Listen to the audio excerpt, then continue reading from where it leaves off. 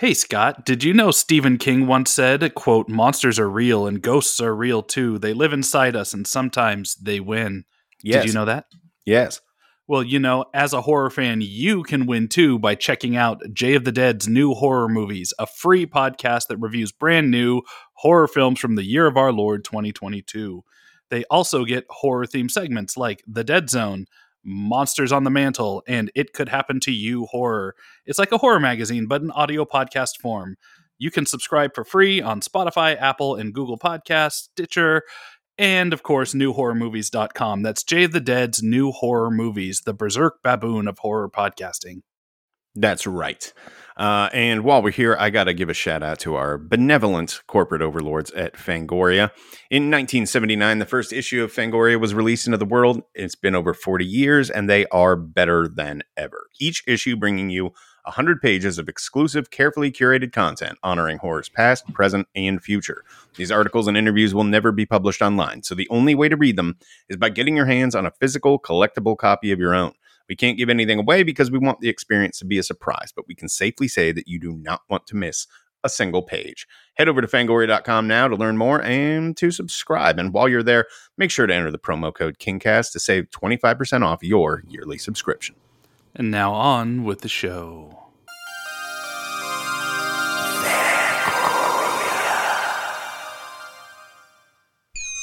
Hi. My name is Stephen King.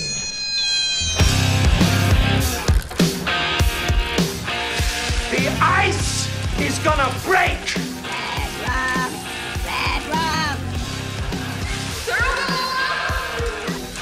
You guys wanna go see a dead body? Well, sometimes that is better. Hello and welcome back to the Kingcast on the Fangoria Podcast Network. My name's Scott Wampler. And I'm Eric Vespi. And we are your hosts.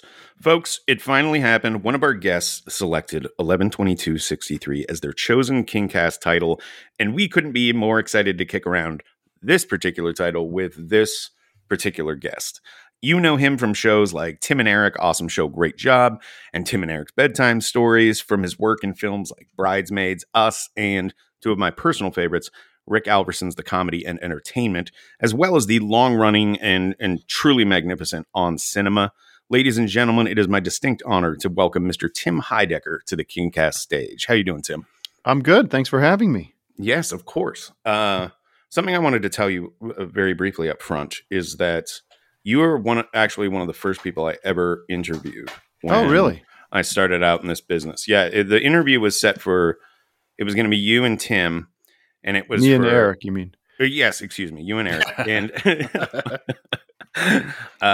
it was you and yourself. Yeah, the two Tims. The two Tims tour. And I had no fucking idea what I was doing. It was very, very green at that point. And so I got on the phone with you and lobbed a few probably terrible, hacky questions at you guys. And then one of you goes, hey, you know who you should talk to? And you put David Lieberhardt on the phone. Oh, wow. and just let him finish the interview. He just happened to be there in the office, huh? I guess so. And you guys were clearly still sitting there and just sort of watching him. Oh, because I could hear you interject from time to time. But he took that ball and he really ran. He filibustered. Oh, yes, he did. I don't think I even got any more questions in at that point. But very memorable experience. Yeah, I thank you for that. We were pretty salty back then with press. Well, I mean, if you didn't know what you're doing, maybe we sniffed that on you. And oh yeah, I think if somebody comes in with good questions and are a really good conversationalist, then you've got me where you want me, and I'll happily answer, talk. But sometimes people come in very green and very unprofessional, and I suppose we would see that as a opportunity to make some of our own content, for our own amusement. Honestly, well played. And it was fun. I just I'll never forget that one. It was a really unique funny thing. There's a guy, I won't name names, but there was a guy who I would meet on press tours regularly back in my more junketing days when I was with Ain't It Cool News, and he was always somebody I was really excited to follow up, because he always bombed so hard. And there was I remember I did a roundtable with him. I very rarely do roundtables, but I did one with him once at the Hangover Junket, and he would do stuff like ask Bradley Cooper, like, if you were a tree, what kind of tree would you be? You know, that kind of thing. Yeah. And clearly he was on assignment, so I can't knock him, too hard. That whoever he was writing for was demanding he ask those kind of questions. Arbor Magazine, obviously. Yeah, Arbor Magazine. But yeah, so there's one thing that I'll never forget, and that's I was at Sundance for, I don't remember what year it was, but it was the year that They Came Together played there. And David Wayne, right? Or yes. Yeah, and so it was this giant group round table where it was like one reporter and like 18 people from the movie, So it was like Paul Rudd and I just blanked on her name, Leslie Knope. I just said it too, Amy Poehler. Amy Poehler. Yeah, Amy Poehler. Everybody from the movie was there, like all this in the most funny people in the world. And he literally, and I'm next up after him, and I remember sitting there and hearing him ask that question about so they say New York's a character in movies, completely missing that's half of the joke of the fucking movie, right? and he's trying to earnestly ask about New York as a character in the movie, and watching Paul Rudd and watching Paul Rudd and Amy Poehler just look at each other going, oh my god, yeah, and then they just ran with it, and it almost got bullying to the end where I felt a little bad for him, because they would answer every question with, well, New York is a character in this movie or something. Well, the pet peeve we always had was the questions that were designed to make the interviewer sound funny or clever, that ultimately were yes/no questions. That were just like, do you like eating Snickers with your eyes closed or sitting on a toilet? And you'd just be like, I'm not playing into this. I'm not. I'm not going along with this ride that you're taking me on. This is not about you and your clever and your wit. Right. Nor is the premise very good. Well, that was a bad example, but I'm not as clever as some of these junket guys are. Right. You can't just come off of the top of your head like what season of the month what season would you be? What month of the year would you be if you could choose which month you are?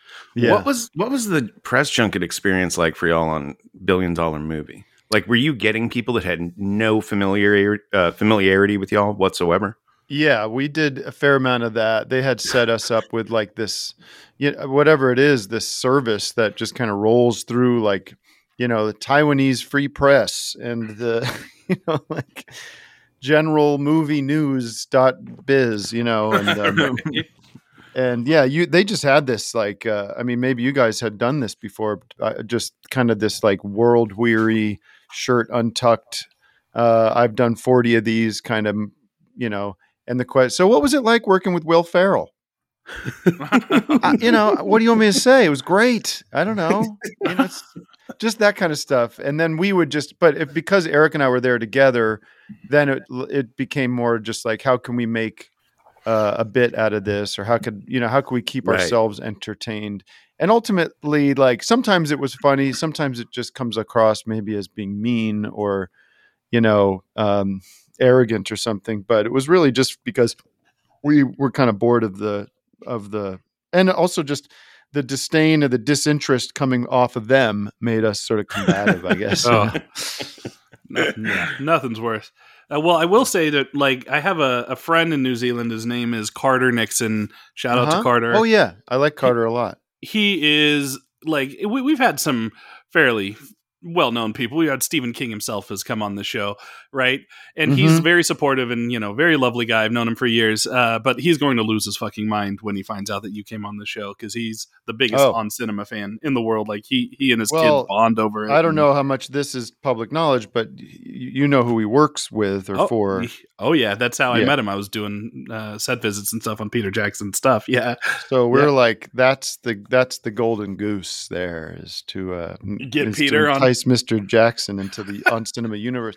not even to have him on, but just to have him become a fan of it, which I think he could become a fan of. Oh yeah, no, his sense of humor is very much what you would imagine the guy who made Bad Taste and Dead Alive would be. Exactly. Meet the Feebles. No, I'm a big fan. There's a movie he made called Forgotten Silver. Yes, and the faux documentary. Yeah, and I was trying to get a screening of that going, but and Carter was actually helping out, but it's in this weird legal limbo rights, foreign rights limbo thing that made it interesting. Hard. But yeah, I'm trying to think of clever ways to, also because of his Beatles stuff. I'm a big Beatles freak. So yeah, Get Back was awesome. Yeah.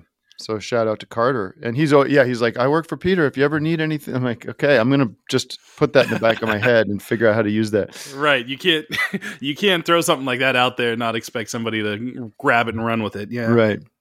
Yeah. You know who I feel like would fit really well into the on cinema world is Guillermo del Toro. I think he would roll with that very well.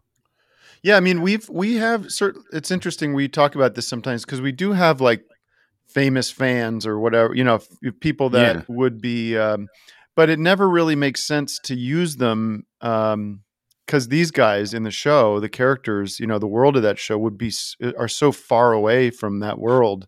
It feels like they wouldn't fit. They wouldn't know about it or fit in any kind of ways. So. It's just it's not that interesting to us to just be like, hey, look who we could get. Right. I could see Guillermo maybe even doing something like his Always Sunny, thing where he just comes in and plays just something completely off the wall. Dude, Guillermo's a little freak. I didn't know that. In him. Oh yeah. Yeah. He's a character, but he's also got a real sly sense of humor. And I feel instinctively that that's a thing he would like to All be right, well, involved listeners, in. send him your favorite clips of On Cinema and see if he bites. The problem with Guillermo is he's I'd say there's 24 hours in a day and he's got 22 and a half of them booked for the next 10 years. So, Right. Yeah, that's true. That is the problem. But everybody has time to watch shit, right? That's everybody's caught up on the dumb murder mystery reenactment shows and the true crime Netflix specials and stuff. Yeah. Everyone's like, oh, I don't have time to watch your 5-hour fake trial, but I just watched a 40-hour, remake of a podcast. So are you a horror guy? I feel like you must be to some degree, right? Well, you'd be wrong. Really? I wouldn't. No, I'm not a deep horror guy. I liked the good shit, I guess. Yeah, I grew up with certainly reading some of the bigger Stephen King books, but I wasn't a gore guy. I wasn't no offense. Right. I wasn't a Fangoria subscriber. I was friendly with folks. We just work here. That's I did get to write something for them when Us came out. I wrote a little guest thing. I think I did. Yeah, I remember that. Yeah. Yes, I remember that. Yeah, but I watched what everybody watched. I watched Nightmare on Elm Street and Friday the 13th and as you for were newer legally stuff. Legally to do that. Yeah, illegally obliged to watch those. In the 80s, that was a rite of passage. You didn't have a choice. Yeah. Right. I just newer stuff. I don't know. Newer stuff I don't watch that much of, but which is kind of why I probably picked this book because it's not really a horror at all. No, and something we've talked about on the show a lot is that when Stephen King tackles big sci-fi stuff, let's say Dreamcatcher, Tommyknockers, even the Langoliers to some degree, although I would argue that's more just straight up horror. He doesn't tend to stick the landing on those ones, particularly Dreamcatcher and Tommyknockers. And it occurred to me just, in prepping for this episode that 11/22/63 is absolutely a science fiction story, and we always fucking leave that out when we're taking that swing, right? Because it's good about the sci-fi thing. Yeah.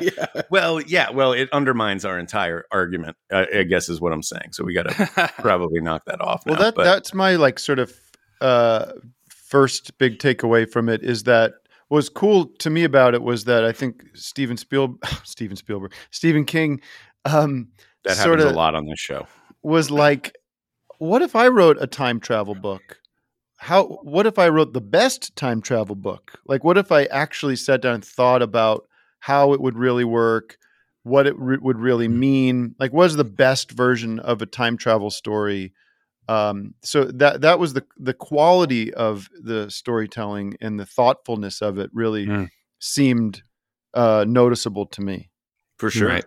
Apparently, he had to do more research on this one than like any other novel he ever wrote, which I have no trouble believing because it seems researched within He didn't an just inch watch of its Oliver life. Stone's JFK and get to work. Right? Yes.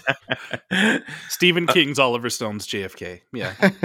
We'll get back to 11/22/63 in a second, but first I wanted to ask you what your Stephen King origin story is. How did you first become aware of him, like as a kid? I would assume it was my parents having a few of his books. The very, very early. I can picture, like, I can close my eyes and kind of picture Four Seasons. Different seasons. Different seasons. Thank you. I can picture that now. I can picture different seasons now. Was that under another name? That one was King. Okay. But You're yeah, Yeah. go ahead. Well, I was going to say you might be thinking of just the Bachman books. Yeah. But yeah, different seasons was the one, and it had like, I'm guessing the copy they would have been like the hardcover with like it's got like a circle on the front of it with the like Stranger Things font. Oh yeah. King. Oh yeah. They definitely borrowed that from from King when the time came. Were your parents big readers? Oh yeah, definitely. They were big. Yeah, they were always had a book on their nightstand. Yes, nightstand. Yes. Night Shift. Night Shift Shift was. I think Night Shift might have been in the collection, but yeah. He was so ubiquitous in the early '80s. There was just no getting around seeing him. If you went to the, Bantam, not Bantam books, the Walden books. Walden books. Yeah. It was just there was always a Stephen King display. His books were neatly and very prominently displayed. A couple other early memories being, of course, seeing The Shining on HBO, but not the whole thing. Just there was like an HBO kind of mini documentary about horror movies that included a couple of key scenes from The Shining. I also remember this movie. What was the book he did? Maximum Overdrive. Mm-hmm. I remember being pretty young and that movie coming out, and my cousin and I saying we should write the song for the movie. We should write, and so we had this like Maximum Overdrive song that we thought was awesome. And in our minds, we're like, we got to record this now. It's like it's coming out next week. Like we have to get this. We have to make this is our moment. Yeah. And we were pretty young. We were like 8 or 9, so we didn't know how any of this stuff worked. But never mind that AC/DC already wrote all the songs for right, that. Exactly. Yeah, we just didn't have any idea. We didn't. Why would we know that? But have you seen Maximum Overdrive? I don't think I ever did. No, I don't. Well, who was in that? Who ended up being in that? Emilio Estevez. Oh, okay. For starters and for enders, really, because that's about it. Yardley Smith before the Lisa Simpson. Oh, that's true. That's true. Yeah, and this Giancarlo Esposito is early role in that one as well before the Gus Fring revolution. Yeah, and this was a movie about a runaway truck or like a monster truck that was killing people or something. Oh, sir, you absolutely must see Maximum Overdrive. I will. I think you would be very taken with it, particularly with the benefit of experience and of life experience. To watch that movie now, like cold, would be a real delight. I think it's about through a very tortured series of circumstances involving a comet circling the Earth and radiation, and maybe the comet is a UFO or don't worry about that. The point is that it comes in contact with the Earth, and now all the machines on Earth. A lot of machines. Well, it is, but the movie's kind of picky about which ones the power does and does not affect, kind of dependent on the scene. This movie was made mostly through the benefit of cocaine. So Right. there's some dangling threads here and there. Did he like direct it or write it? Like Yeah. wrote? Yeah. Yeah, he wrote it and directed it. Had Wow. never directed a movie before, and he had Dino De Laurentiis overseeing him on that production, and it was just Shooting at the same time as Blue Velvet in the same town. Yeah. Yeah. Wow. A thing you might really enjoy, and you're free to take it or leave it, but watch Maximum Overdrive, and then you can find very easily a script that was on the blacklist some years ago called Maximum King, which is a very thinly veiled. It's like imagine one of those movies that's about the making of a movie. You know what I mean? Yeah. But it's very heightened, almost like an Anchorman level of Okay. surrealism brought to the world, with Stephen King as the main character, and it is in no way, shape, or form could it ever actually be filmed, but it is highly entertaining. I think you would respond. Do you think Stephen King has like a sense of humor about that period of his life? Like, the fifth word in the script is cocaine. And it does not let up through the entirety of it. And his struggles as, an addict and going through that period of like that explosive rise to stardom that he had. Like he's just being given the reins to direct a fucking movie at that point. He has no idea what he's doing. Right. That's the level that he was at. I can't imagine he has a really good sense of humor about that. right. And especially that one. It paints him as being like out of control, criminally negligent, and yes, and a real prick to him, his family, and all his coworkers Right. and stuff. Please, or at the very least, watch Maximum Overdrive. I will do. I definitely really will. love that movie. It is highly On entertaining. Criterion, I suppose, or Yes. where should I Yeah, find of it? course, 4K Criterion UHD, channel, or Yeah. right next to Kurosawa. Were you a reader as a kid, though? Yeah, I read a lot. I'm trying to think of like this. I read a fair amount of Stephen King. I read a lot of. I couldn't tell you what I read before like high school, but we didn't have cell phones and Twitter and these things, so I'm sure I was just reading books. Like that was my non-TV recreational activity. So whatever those would have been, I think like a fair amount of sci-fi, like Isaac Asimov. I think I read a bunch of that, and Kurt Vonnegut. I was a big Kurt Vonnegut reader. Did you go through a Crichton phase? I went through a Crichton phase. Yeah, that's a good one. Yeah, this is the thing; these things just get completely lost. They get fully dumped out of my brain, so I don't remember. But when you bring up things, I will remember. So feel free to like to lob some names at you. Yeah, and I will be honest as I can be. But Michael, Andromeda Strain, and I'm Sphere. Sphere, yeah, Congo. And the ones, Congo, definitely read those. I read all those. Yeah, definitely like beach books. We'd go to Florida, and I'd grab a paper, like 4 or 5 paperbacks, and the Stephen King books I would have read. I assume I don't think I ever read it. I think I had a friend who was really, really into them and into that, but I definitely read The Shining, and I read fairly recently on the beach in Florida, maybe 10 years ago, one of his called The Cell. Yeah. Oh yeah. The cell phones that kill people. Yeah. That's kind of in the same universe as Maximum Overdrive. Not a home run. Not a home run. No, but a good beach, like just something to tear through, Yeah, that's true. That's true.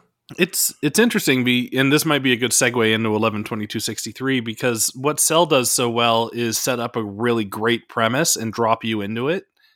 And I think where Cell kind of fails is where 11/22/63 really succeeds, is that like you're able to luxuriate in the moment with 11/22/63, and it's building to a for sure thing, and that's just by nature of the story is building to the assassination, right? Right.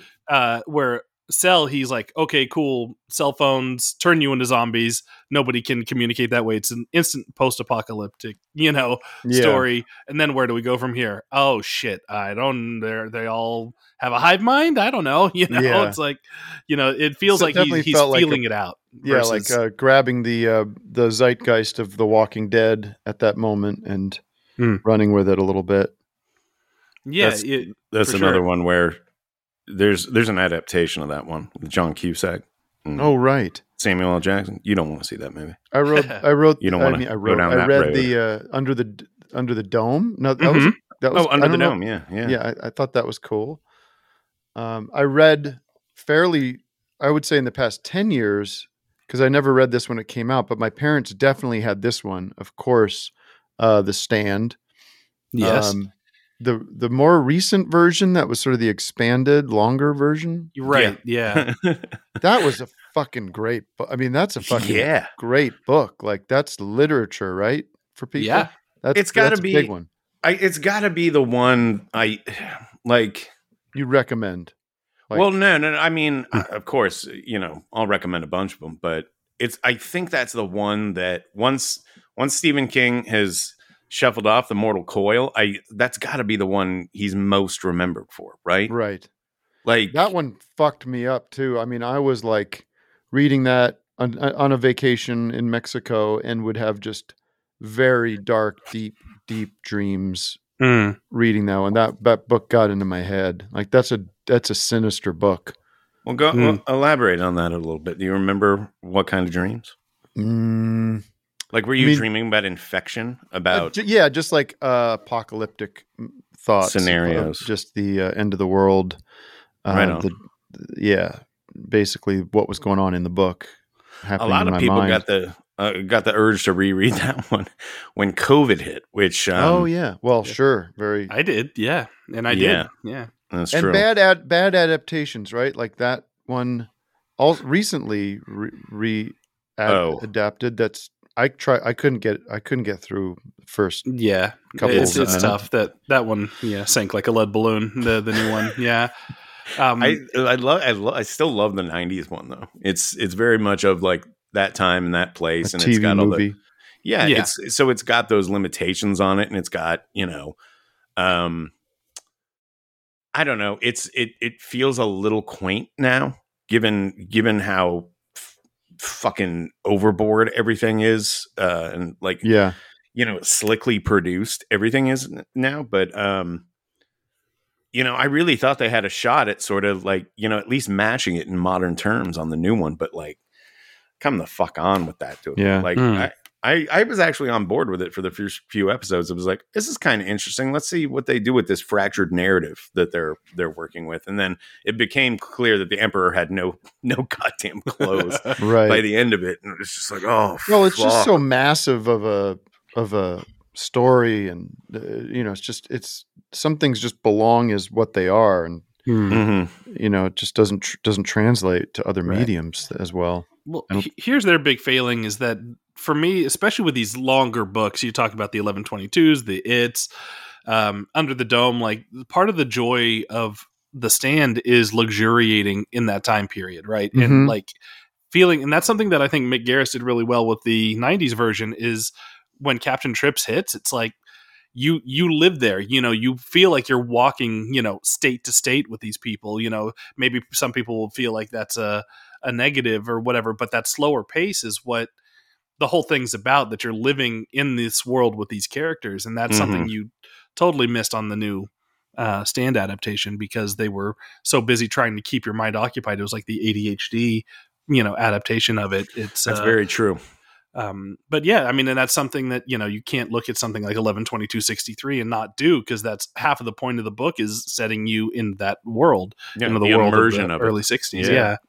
Yeah. One other big early King memory for me is another summer vacation, but we had there was this audio like a radio play of the Mist. Yeah. short Yeah. story. Yeah. Do you know what I'm talking about? I know It was exactly what you're talking about. Yeah. this stereoscopic whatever 3D sound. 3D sound. Mm-hmm. that was just the coolest thing. It really worked. It was, it did these tricks where the mosquito would fly from one ear to the other ear, and you'd feel like it was behind, like things were behind you, in front of you. I'd love to hear that again. I don't. It felt like a gimmick that came and went that didn't really catch on or something. But yeah, I don't think they've done that on any of his other titles, and I'm sure that exists on other books. An audio, like almost like a radio play version with the bells and whistles of the audio, but nothing's coming immediately to mind. No. Maybe people just, they just prefer to have the shit read to them. you know what I mean? It's very effective for that, and that's a perfect little story for it too.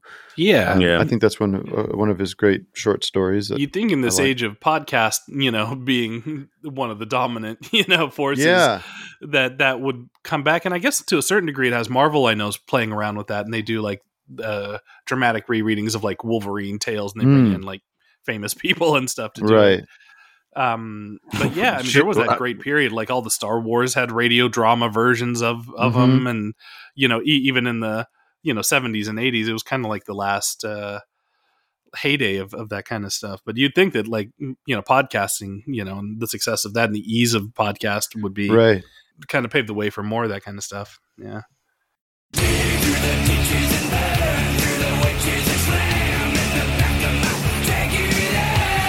All right, folks.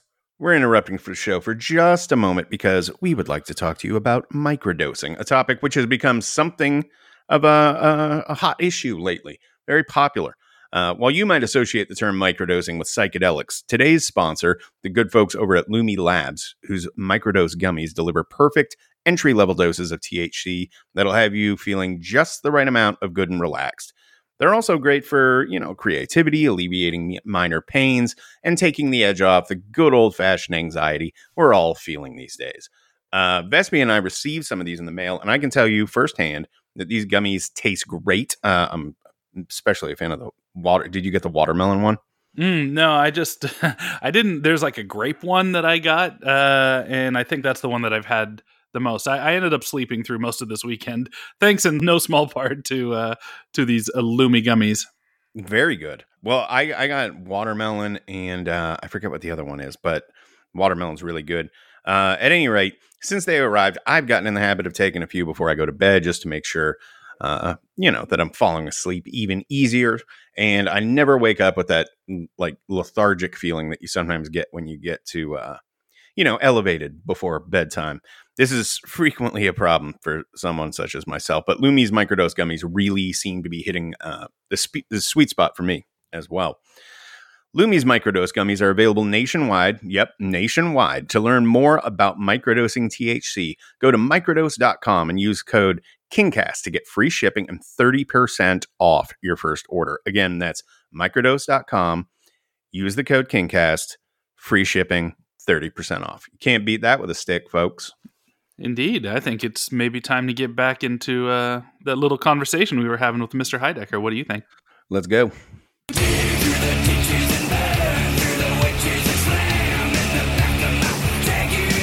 So, 11/22/63. I think we've already kind of figured out why you picked this one. You're not super into horror. It sounds like you're bigger on sci-fi, which is cool. And history. Yes. I'm a big history buff and American You seem history. like a very well-read dude to me. Like you probably got 3 books going on at one time. Yeah, I'm in a little bit of a slump with the reading. I think I need to change up my game a little bit. I started going into like the ebook, like reading on the iPad, and then that I just don't feel the urge to. I just tend to like close out of the book and go to my stupid Twitter and social media stuff. Right. I really have, but I'm trying to think what I'm reading. Who's the silent movie? The Buster Keaton. There's like a new biography of Buster Keaton that's supposed to be Buster really... Keaton. I tear through like biographies and right. I just read this one about Letterman from like it was all about. Well, it's just a biography of David Letterman basically, but I those are very like recreational for me. I'm not like in the middle of a great novel at the moment. No, but I'm not surprised to hear that you're a history buff. Yeah. Like that doesn't surprise me. Do you have any particular feelings about? Well, I guess you're a very politically outspoken person, and thank God, because we need as many people as we can get to be screaming about how awful everything is right now. Yeah. So I was wondering if there wasn't any political angle on why you picked this title, but it sounds like probably not. Well, I do believe JFK is still alive. Yes, of course. He's going to come back and usher Trump back into the White House. With all this numerology stuff. He needs to watch out, though, because I heard his son is making a comeback, too. Well, they're coming back together. It's a father-son operation. Oh, I haven't checked in a while with my there's my crazy stuff happening. I'm fascinated. This guy who's like he's basically like Kington from Decker, Greg's character, who's like making all these these connections between like the number of letters in a word, equaling a number, and that equals another word. It's like there's stuff out there that's bonkers about the JFK coming back stuff, the Q stuff. But I don't know. I don't know if it was overtly a political. I find the JFK assassination conspiracy theory conversation, as many people do, very interesting. And one thing that I think he says it in the intro of the book, that he kind of like comes to or maybe at the end, I can't remember, but you guys will know, but he kind of comes to this conclusion that it wasn't a conspiracy, or that it was at least that it was just Oswald. Yeah. And that is interesting to me, because I feel like he makes a good case. And I kind of find Stephen King to be a very trustworthy, person, and a smart person, that I don't find there to be an agenda there, In fact, like, wouldn't it be more interesting if nobody would love it more than him if he could kind of lay out this very kind of, elaborate, interesting conspiracy, for sure. Add another 200 pages to the book. Yeah. Yeah. Why not? So yeah, I don't know if there's anything overtly political about that. I don't know if I would be a JFK supporter if I was living back then, I'm sure. Yeah. What do you personally think of the conspiracy theory stuff? Well, do you personally believe he acted alone?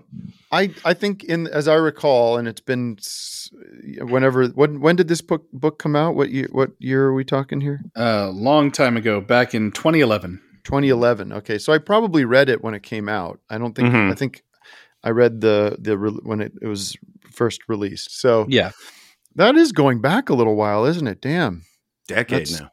11 years. Well, we did have like a 2.5 year black hole that rearranged how we perceive time. So it's totally, but not quite totally over understandable. Yet. I think I was open to the idea that it was not a conspiracy. That, but I think right around then, or right after that, there's another interesting theory that was going around that was kind of based on the idea that the Secret Service might have accidentally. Do you know about this one? No, I'm just the inflection on accidental. Yeah, I mean, this kind of what this theory suggests is that there was Oswald who took the shot, but in the reaction to that shot was a Secret Serviceman accidentally firing off his weapon that resulted in the kill shot. That is the kind of dumb fuck up shit that would actually happen versus intricate, political conspiracies between, Cuban revolutionaries and Russian agents and shit. Because it's like then you still get a conspiracy. It's a cover up, because there's obviously like dodgy shit going on around the Warren Commission and certain things disappearing, and the autopsy being weird, and there's definitely weird shit going on. But I just always go back to like, conspiracies seem very hard to pull off. It feels like you have to have so many people involved, so many people talk, so many people tell their best friends, it's very hard for people to like keep things under their hat, I think.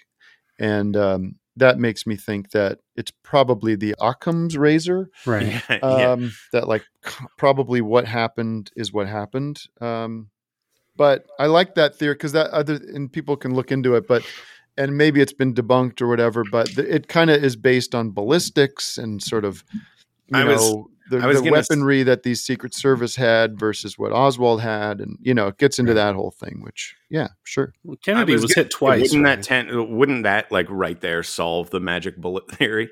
Yeah. That's what I really like about it. And yeah, that is a conspiracy that I could believe. I mean, especially like, what are we 2-3 weeks away or past Uvalde? Like when the cops didn't do fuck all, and it was just Keystone Cops level nonsense out there. I could absolutely imagine that being the case. Someone pulling a revolver and fucking bang, just accidentally killing the president. Yeah. Secret Service gets nudged in the chaos, and suddenly the top of the president's head's gone. Yeah. Yeah. Yeah. Oh, yeah. guys, it was a conspiracy or something. That wasn't me. Yeah. Betting on humanity being dumb enough to accidentally shoot the president is way more better odds than smart enough to pull off a mega conspiracy like that. And it can also be the thing where like it might have been an accident, or it might have just been Oswald or anything, but the result of him dying created a tremendous opportunity for lots of terrible people. It changed the direction of the war in Vietnam, and did all sorts of resetting of priorities. It could have just been a great opportunity for the military industrial complex. I'd buy that too. If what King posits is true, then him living wouldn't have right. Well, that's been any better, which is very fascinating. The butterfly effect. Yeah, sort of. Well, like no matter what you do, like that's maybe the weird premise of the thing. The weird, which sets everything off, is that it's suggested that if you do this one thing, it will change the course of history and make things better. That seems a little like maybe they could have thought about some other things they could have done, Right. But I guess it's because the smart thing that they do in the book is that you can only go to this one time and place. Right. And so what can you do with that? It shrinks the limits of what's possible. What effect you can, what effect you can have. Right. And I think this is a good spot to actually kind of talk a little bit about what the plot is on this book, just in case people haven't read it or watched the Hulu adaptation. We normally task that to our guests, but since it's been 10 years, if you want to pass the buck, I could take a swing at it. I mean, yeah, go for it. It's a guy who's a teacher. Is that right? That's right. Mm-hmm. Remember, what's the name? What's Jake. The dude's name? Jake Epping. Yeah. Jake goes to this like ice cream shop or a diner or something. Yeah. Mm-hmm. And is friends with the guy that owns it or runs it. Anyways, there's a portal there, naturally. Some kind of portal. Unexplained why. Really no known reason why it exists there. But if you go through that portal, it spits you out in the same place, almost like Back to the Future, right? Where it's like you're there, but it's 1958 or something. That's right. Yeah. Yeah. And he can go back to the present at any point, correct? Correct, yeah. But it completely resets, yeah. It resets so that when he goes back through the portal, he's back at the same date that it always will be. It's June, whatever, 1958. And so after doing that a couple of times, he goes, well, what's the best thing I could do? Or Al suggests that what could I do with this? How can I change the world for better? He said, well, because of the time we're in, if you could stop the assassination of John F. Kennedy in Dallas, that would make the biggest impact on the world. And so one of the clever things about the book is that it's in real time, so he has to live 5 full years in the late 50s, early 60s. And he has no tools except what he knows of what has happened. He knows he can kind of predict the future up to the present Right. of his own present. So he's got to, start from scratch. He can't use his own money because the money that he would have in he has all his clever kind of thinking of like thought experiment of like, if you get tossed back into the late 50s, how do you, what's your first day like? Like, how do you, you just have to be very cognizant of the people around you and not start talking to, adapt their language and their clothes. And it is like going to another planet, Right. it is a culture shock. So I think he kind of like figures out a way to win at sports, right? He starts betting on sports because he knows He's got a little bit of that Back to the Future 2 sports almanac thing going on where Al, who sends him on this mission, like gives him essentially a dossier, which is like, here's all the big important events leading up to the Kennedy assassination, the main players, right. And here's a whole list of big sporting moments, so you can fund your stay essentially by making bets. Yeah. Now, why doesn't Jake just go and like kill Oswald like the first thing he does? Well, that's interesting because there's and this is tied up to how the reader relates to the JFK assassination, because there's still a question. It's like, if he didn't act alone, or if he did act alone, then killing Oswald stops the assassination. If he didn't act alone, then all you're doing is getting rid of the patsy that he claimed he was. Right. And then they'll find another person to kill JFK. And Jake is a moral person in this. I mean, he is a good person and wants to do this the right way and doesn't want to. I mean, that's so one of the great things about the book, I think, is that Stephen King treats the situation very seriously. And it's not realistically too. And realistically, yeah. Because you can put on your hypothetical hat all day and go, yes, of course I would kill baby Hitler to stop the Holocaust or whatever. But, an average everyday person you send back in time to murder somebody or whatever, when you're actually there and you're the one to murder somebody, there is a moral question at play. And there's other people there that are going to try to stop you from doing these things, Yeah. They might not want you to drop kick a baby across a room. Yeah. So he's uncertain. He needs to do the research and to do that requires him kind of ingraining himself in life in Texas and getting to know the family a little bit without tipping his hand. So it becomes kind of this, a bit of a spy novel a little bit, like doing his own research. And then at any point, if he has to, if he wants to go back to get any kind of more intel or figure anything out, it resets everything. So there's a few points in the book, I think, where he has to go back to the present times and start over, right? Yeah, he gets one of those. There's a ticking time bomb on this whole thing, because the diner where this portal is, it's like in a back pantry somewhere, is about to close and about to be demolished. And so it's like he has, he can go back as many times as he wants, but and he'll come back within a couple of minutes of him leaving. But essentially he has one night before this place is destroyed and the window closes. And Al, the guy who runs it, who sends him on this mission, that was his mission. He did a run of this and almost made it, but he got cancer. And because like you said, you have to live 5 years there, he wouldn't have made it to the assassination day. So he comes back and essentially has to find somebody to do this. And, Al's life was heavily impacted by Vietnam. He lost a brother. He pinpoints the JFK assassination as you said, the moment where everything went bad for a while. Robert Kennedy was killed, Martin Luther King was killed, all this stuff happened in the wake of the Kennedy assassination. And he posits that if that single event doesn't happen, then that has a ripple effect that is only positive. The Vietnam War doesn't happen. Hundreds of thousands of lives are saved. And, and all this stuff. And so that's, he finds this English teacher, like you said, just this normal English teacher. He's going through a divorce, he's just a guy, but a guy that's smart enough and, has enough moral fiber to send on this mission. And also, I guess, coincidentally, a guy that, just lost everything he has that connects him to that, his own time and place. So, yeah. And also another wrinkle is that the past will work against him. Yes.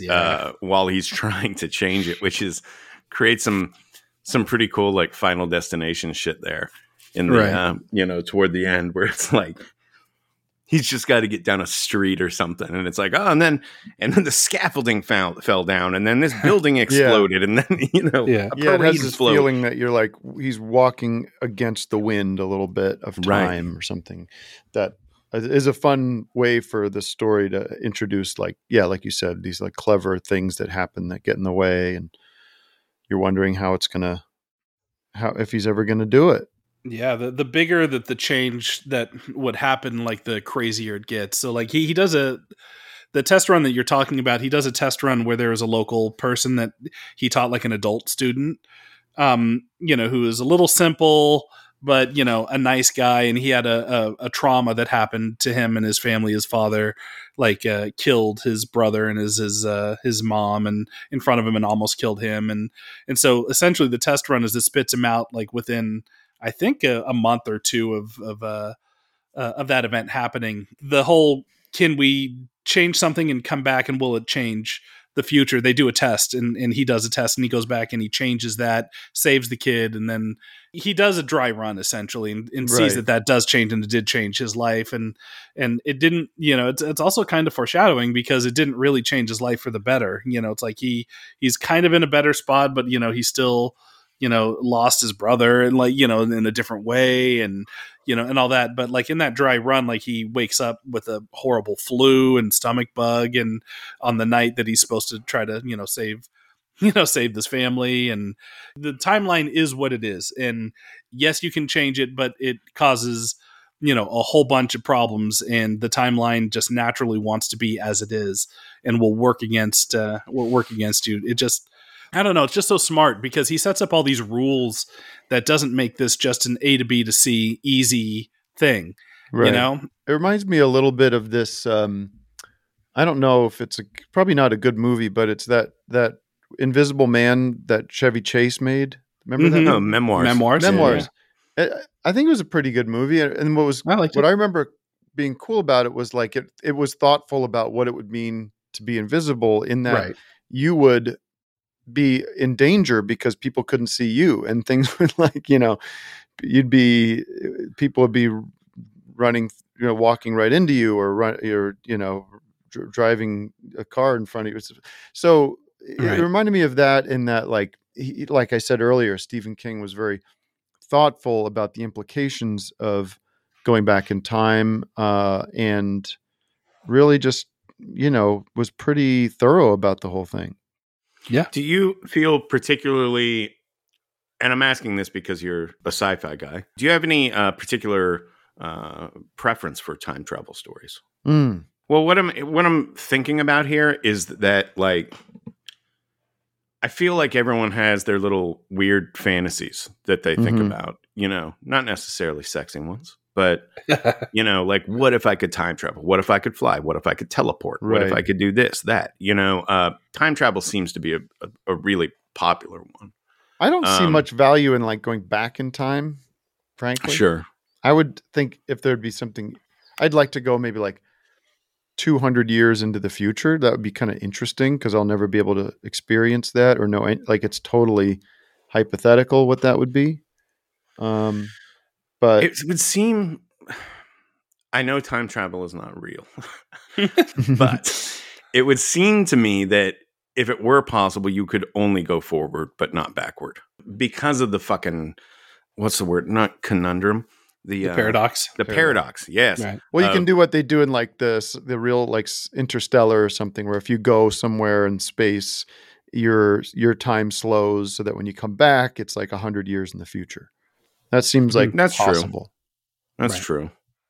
Well, there's also the whole angle to explore of is the timeline changeable? Is the multiverse thing a real thing? Is that what time travel really is? Is you just essentially fracturing the timeline into a different timeline? And, I don't know.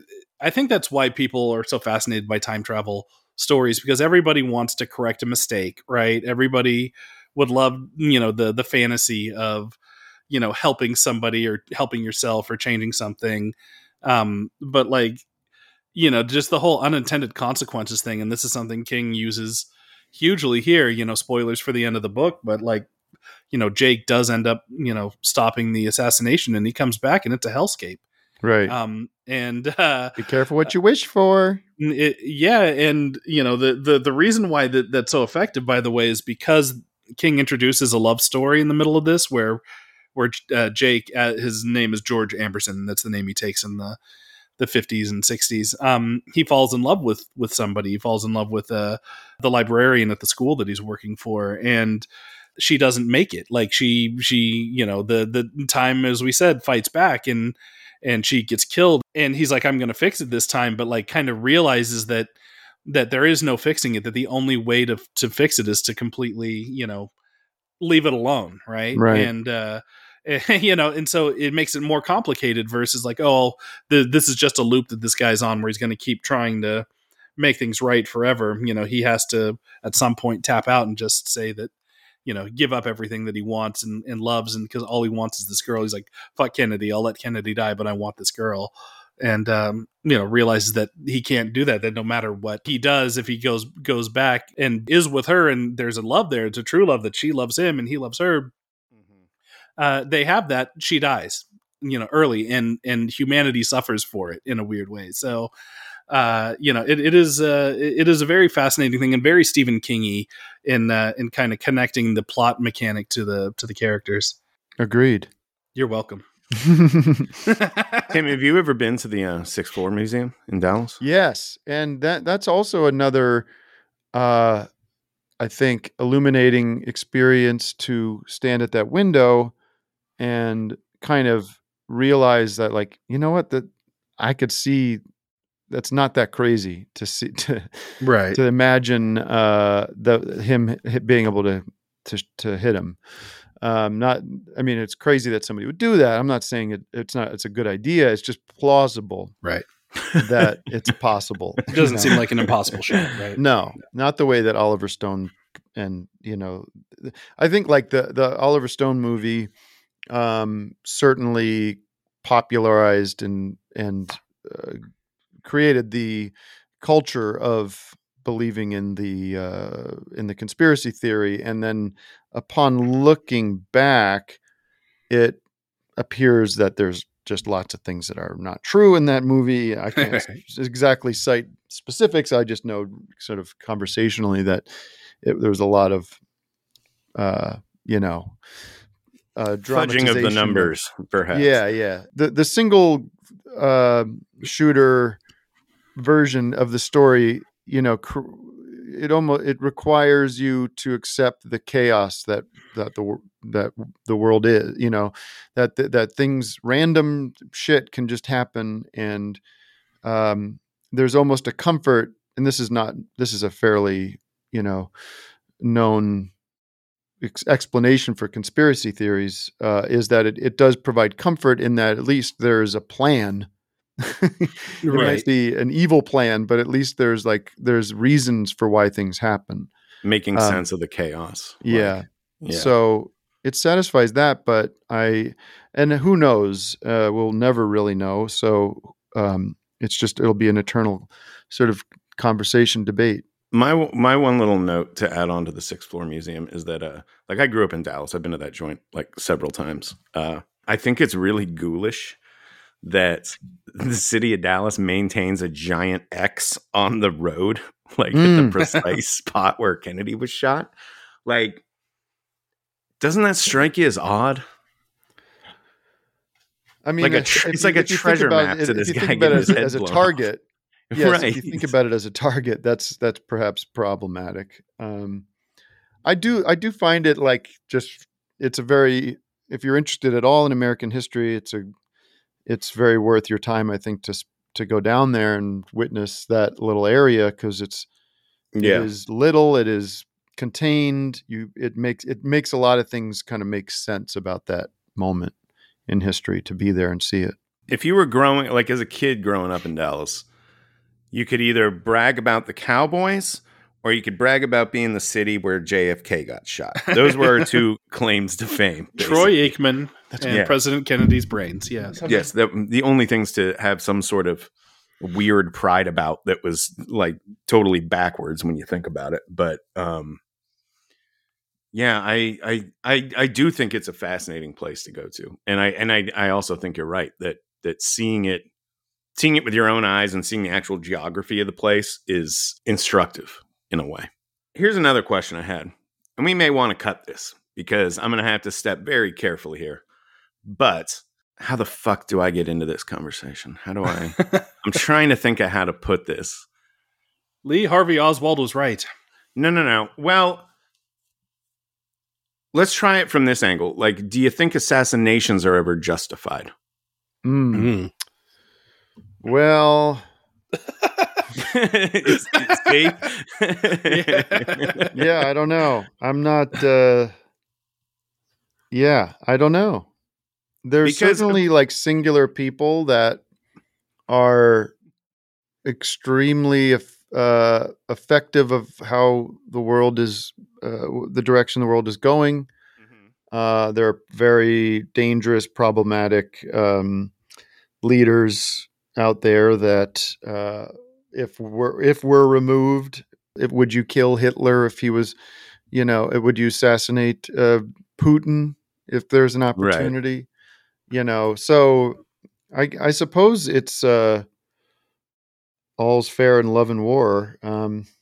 Yeah, well, I guess that's the line. Like, if you're in a war scenario, like putting a sniper on Hitler, in 1944 is different than putting a sniper on Hitler in 1937, right, or 36. So it's like, at what point does it become, just war between nations, and at what point is it, kind of fringe territory, right? Right. Yeah, I don't know. I mean, it's a strategic decision, I suppose. I don't know. Right. And then could be a bit of whack-a-mole because there's always going to be somebody coming up.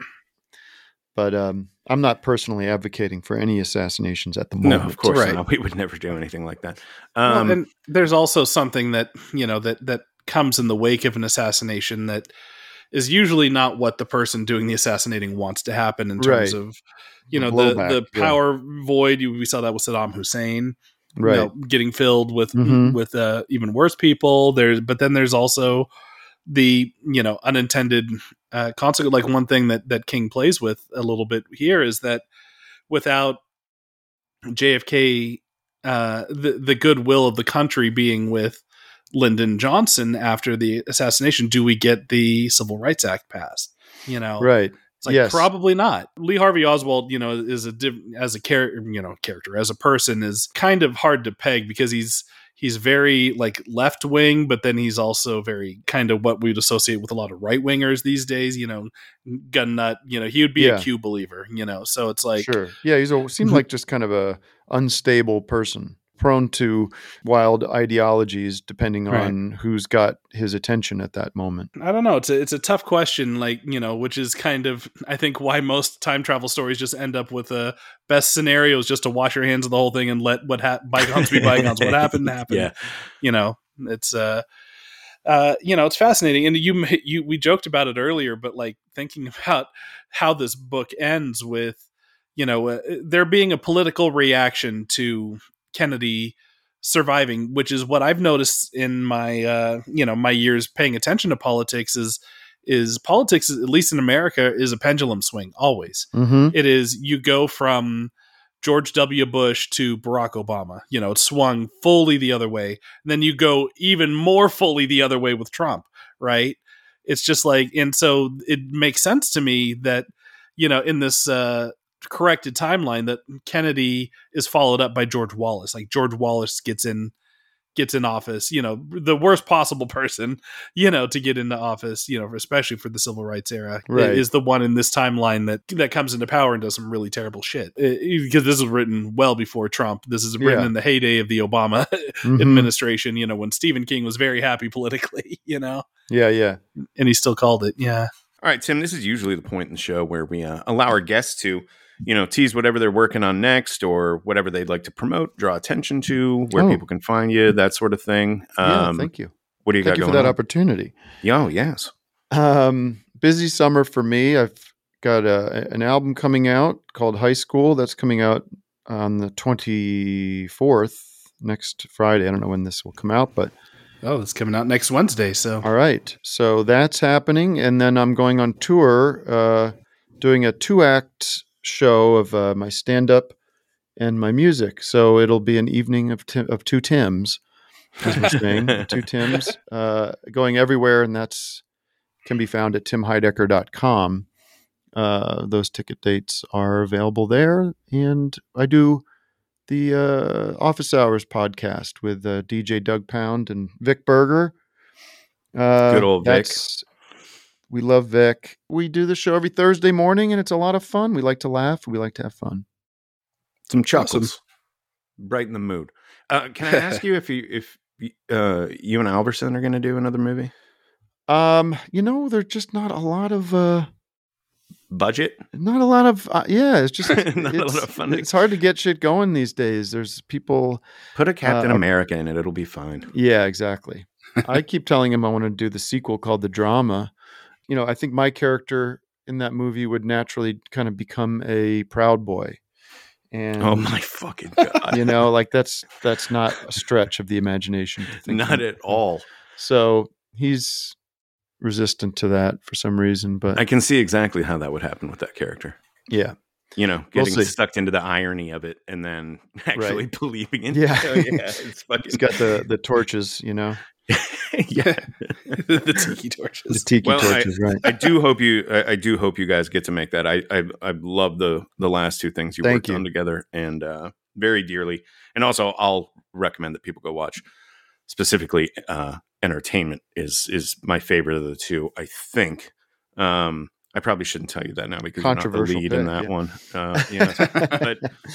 But either of those movies are great. If you haven't seen them and you're looking for something a little unusual, definitely check those out. And thank you so much for being here today. This was a delight. It was great to talk to you guys. It was fun to rethink about that book. I really did love it. And shout out to Tom Sharpling, who I think tweeted about it. And I'm a big fan of word of mouth. So there's lots and lots of stuff out there. But if you like something, I think let people know because it's a good way to find cool things. I think it's the way to do it. To say this was really good. Hey everybody, remember Stephen King? This is a really good book. Thanks. Well, thank you so much for being here. This was great. Yeah, have a good one, guys. Take care. Many thanks to Tim Heidecker for joining us and finally scratching 11/22/63 off of our to-do list. It's been a long time coming, and I'm still shocked it took this long, but we done did it. And what a guest to have done it with. That is just a really, really sharp guy, and a real pleasure to speak to him. Indeed, love that Tim Heidecker, and hope he comes back at some point. We'd love to get him back on the show. I want to get him and Turkington on as their on cinema characters. Can you imagine? The Shining. Fucking that would be a hell of a conversation. I don't know if we're going to be able to pull that off, but I'm certainly going to pitch it somewhere up the road. So we'll find out. So what do we got coming up next week? Next week's going to be a big one, I think. Oh yeah. Do you want to tease what title we are covering, or titles, I should say? Yes, we are. It's a Dark Tower episode, and it is basically a all-inclusive Dark Tower episode. It's very long. It's a couple hours long. Our guest is a current cast member on Saturday Night Live. Very funny gentleman. And he is a huge fan of the Dark Tower series, like deep nerd for this shit. And when we were talking to him about, titles to do on the show, we kept coming back to Dark Tower, and we couldn't really figure out what precise angle to take with it, and then ultimately threw our hands up in the air and said, you know what, let's just do the whole fucking thing. We'll talk about each of the books and what we like about them, what we might not, the movie a little bit, some of the supplemental material. It's like it's an all-inclusive Dark Tower episode, very nerdy, pretty funny, right. And that's coming next week. Yeah, the Matt Fraction run on Dark Tower, where we're hitting each individual title, we are doing our best to avoid spoilers since he's never read the full series. So this is our excuse to kind of let the hair down and just talk about everything. So if you are not caught up on Dark Tower yet, one, shame on you, and two, you might want to skip this one then. We are going to be going pretty heavy duty into lots of spoilers in the books. This one's more for the Dark Tower hardcore fans out there. So yes, I will say that much. Very, very accurate description. Right. And what do we got going on the bonus end of things this Friday, Eric? Yeah, so very exciting. This Friday, a very long bonus episode in which we bring back our favorite son, Louis Peitzman, to do a new entry into our King by the Decade. This time we're tackling the 1990s. If you're not familiar with that, what we have done with Louis so far is hit each and every decade that Stephen King has put out books, had movies made, whatnot, and then we go year by year and kind of evaluate like what's his best year in that decade, and then ultimately we are going to, I think, try to pinpoint Stephen King's best year and best decade in total. And we finally hit the 90s, which is a whole lot of fucking Stephen King. There's so much. There's so many books. There's so many adaptations. There were things that like weren't even showing up on like Wikipedia and various bibliography sites and stuff that we like as we were going, oh yeah, we need to figure in this. They didn't put in any of the Children of the Corn sequels and whatnot. So it went from being, okay, we can get through this to like, okay, we got to buckle down and really get, I think we talk about something like 60 something titles of it's things fucking, by the time. It is a lot. The very beginning of that recording, I was told Vesby, like, let's see if we can bring this one in for a landing, like under 2 hours. Turns out that's impossible. Tackling the 90s.